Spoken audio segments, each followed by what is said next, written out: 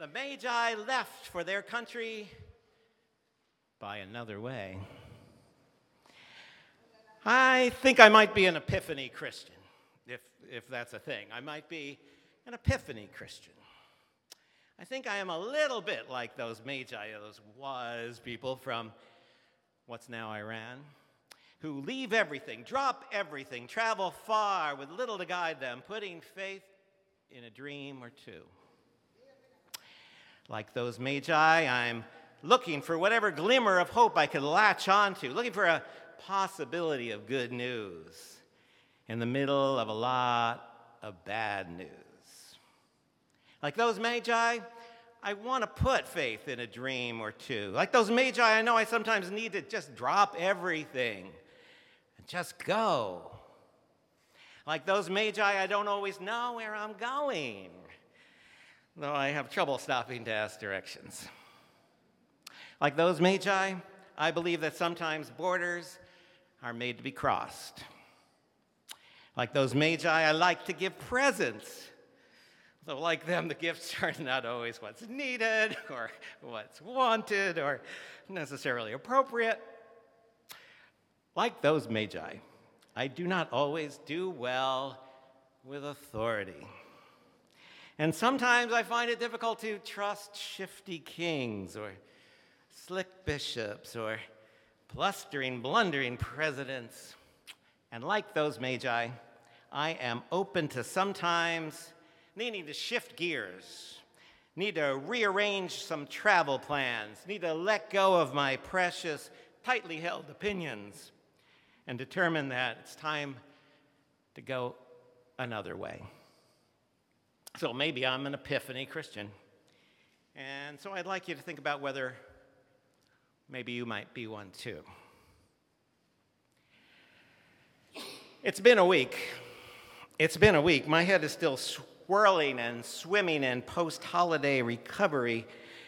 And into that muddle has come, unasked for, a lot of confusing, disturbing news. You could recite the litany as easily as I. Australia is on fire. War is seemingly on the horizon. Anti-Semitism is on the rise. And our United Methodist denomination looks like it's on the brink of schism, splitting apart. I promise not to try to make sense of all of that confusing, disturbing news this morning, but I can't ignore it either. I can't ignore it, not as an Epiphany Christian. Let me briefly say something, some little something about the denomination situation. Some of you saw the front page article in yesterday's Times with a misleading headline, Methodists agree to split on same-sex marriage. If you read the article, it doesn't have anything really to say about that. Methodists didn't agree on anything, as you may know, not yet. There's a proposal by an ad hoc group of church leaders, self-appointed, to allow the church to split along some traditionalist versus progressive lines, allowing a group affiliated with the Wesleyan Covenant Association to form their own conservative denomination. But nothing's happened, and nothing will happen till General Conference meets this coming May in Milwaukee, and maybe not then either. Second, the split is triggered not by same-sex marriage or the ordination of LGBTQ plus clergy, as the article indicates, but it's triggered by divisions over theology and biblical interpretation fueled by decades of prejudice and oppression. That's what gives rise to this situation. Lee and I have sent out links to a few things, including the proposal itself, and I've given you in your bulletin copies of the United Methodist News Service article, which is more detailed and has more to say and possibly somewhat more accurate than what was in the Times or the Washington Post or CNN. Last, most important, nothing that has happened or will possibly happen or could happen will shift our congregation's long-standing commitment to justice, equity, and full inclusion for all of God's precious people, each of us of sacred worth. Now, because I am a would-be Epiphany Christian, I am looking for a glimmer of hope in that proposal. After last year's General Conference, I wasn't sure it would be the traditionalists who would be the ones to leave the denomination, after all. I have had moments of pride throughout the years about being part of a church that claims members as diverse as Hillary Clinton and George Bush, Elizabeth Warren and Jeff Sessions, and so on. Part of me loves the idea of that big tent denomination filled with people I disagree with and people I don't really even understand. But there is this unredeemed part of me that is so eager to say, don't let the door hit you on your way out.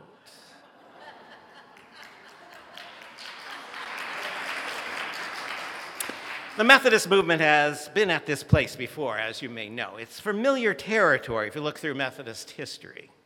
We've split over women's ordination, racism, governance issues, and most prominently over slavery in the 1840s, prefiguring the U.S. Civil War.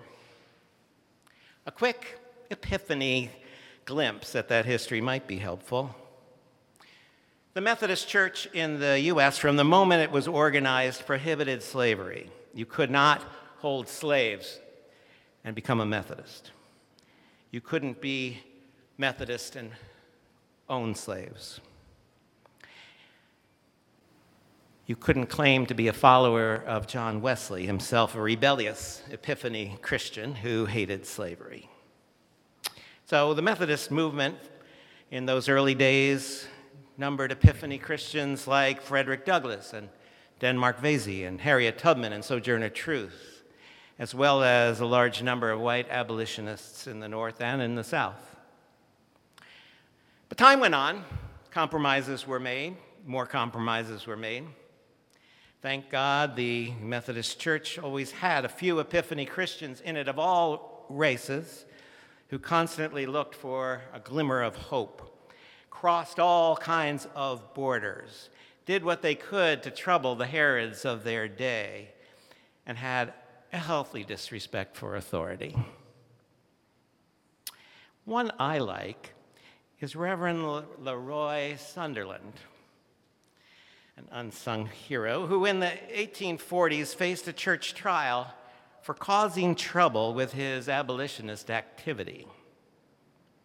At his trial, he loudly ignored the presiding bishop's instructions, consistently causing Bishop Sewell to call him the, quote, first person that ever dared speak to me in that manner.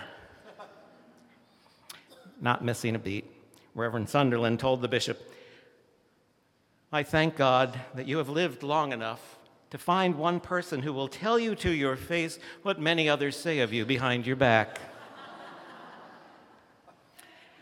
A few years later, the church split over slavery, largely on regional lines, not entirely. It took 90 years and an accommodation to racism to bring it back together. But maybe it never really got back together, since our current schism, if it happens, is likely to occur partly along those similar regional lines. Now, I wish that all we had to worry about this Epiphany Sunday was whether and how the United Methodist Church is going to disunite. But you and I know that's not true. This afternoon, some of us will travel down to Foley Square and then cross the Brooklyn Bridge in solidarity with our Jewish friends and neighbors who have faced recent horrifying incidents that I think would be unthinkable were it not for our current climate of distrust and hate and fear and division and racism and white supremacy and religious bigotry of all sorts. Not only that, we are right now nervously awaiting the next move in what seems to be an inching closer to yet another war in the Middle East. fueled by all sorts of Herods on both sides who will likely not be the ones to pay the price of any outbreak of violence. No doubt threatening once again, as in Herod's time, a slaughter of the innocents. At times like these, I hear the words of our late Reverend Frances Helen Guest in my ears. She knew something about war from her personal experience. She always said, children are always the first casualties of war. An Epiphany faith, though. An Epiphany faith doesn't accept as inevitable things as they are. An Epiphany faith is a faith of courageous resistance. An Epiphany faith is always looking for another way, always looking for a different road. An Epiphany faith is a faith that can get us through times of struggle and pierce through the deep clouds of gloom that are presently surrounding us. An Epiphany faith is a faith that will tell us when we're at risk of going the wrong way and will send us home by a different road. Hoping to have an Epiphany faith, I need to bathe in God's holy grace. Sometimes we're wrong when we think we're right, but I pray to God that we'll see the light. We'll see the light, we'll see the light. No more darkness, no more night. Now we'll be happy, so sorrow inside. Praise the Lord, we'll see the light. Questioning power, challenging wrong. Whenever some modern Herod comes along, ready to struggle, ready to fight. Pray that we might come see the light. We'll see the light, we'll see the light. No more darkness, no more night. Now we'll be happy, no sorrow inside. Praise the Lord, we'll see the light.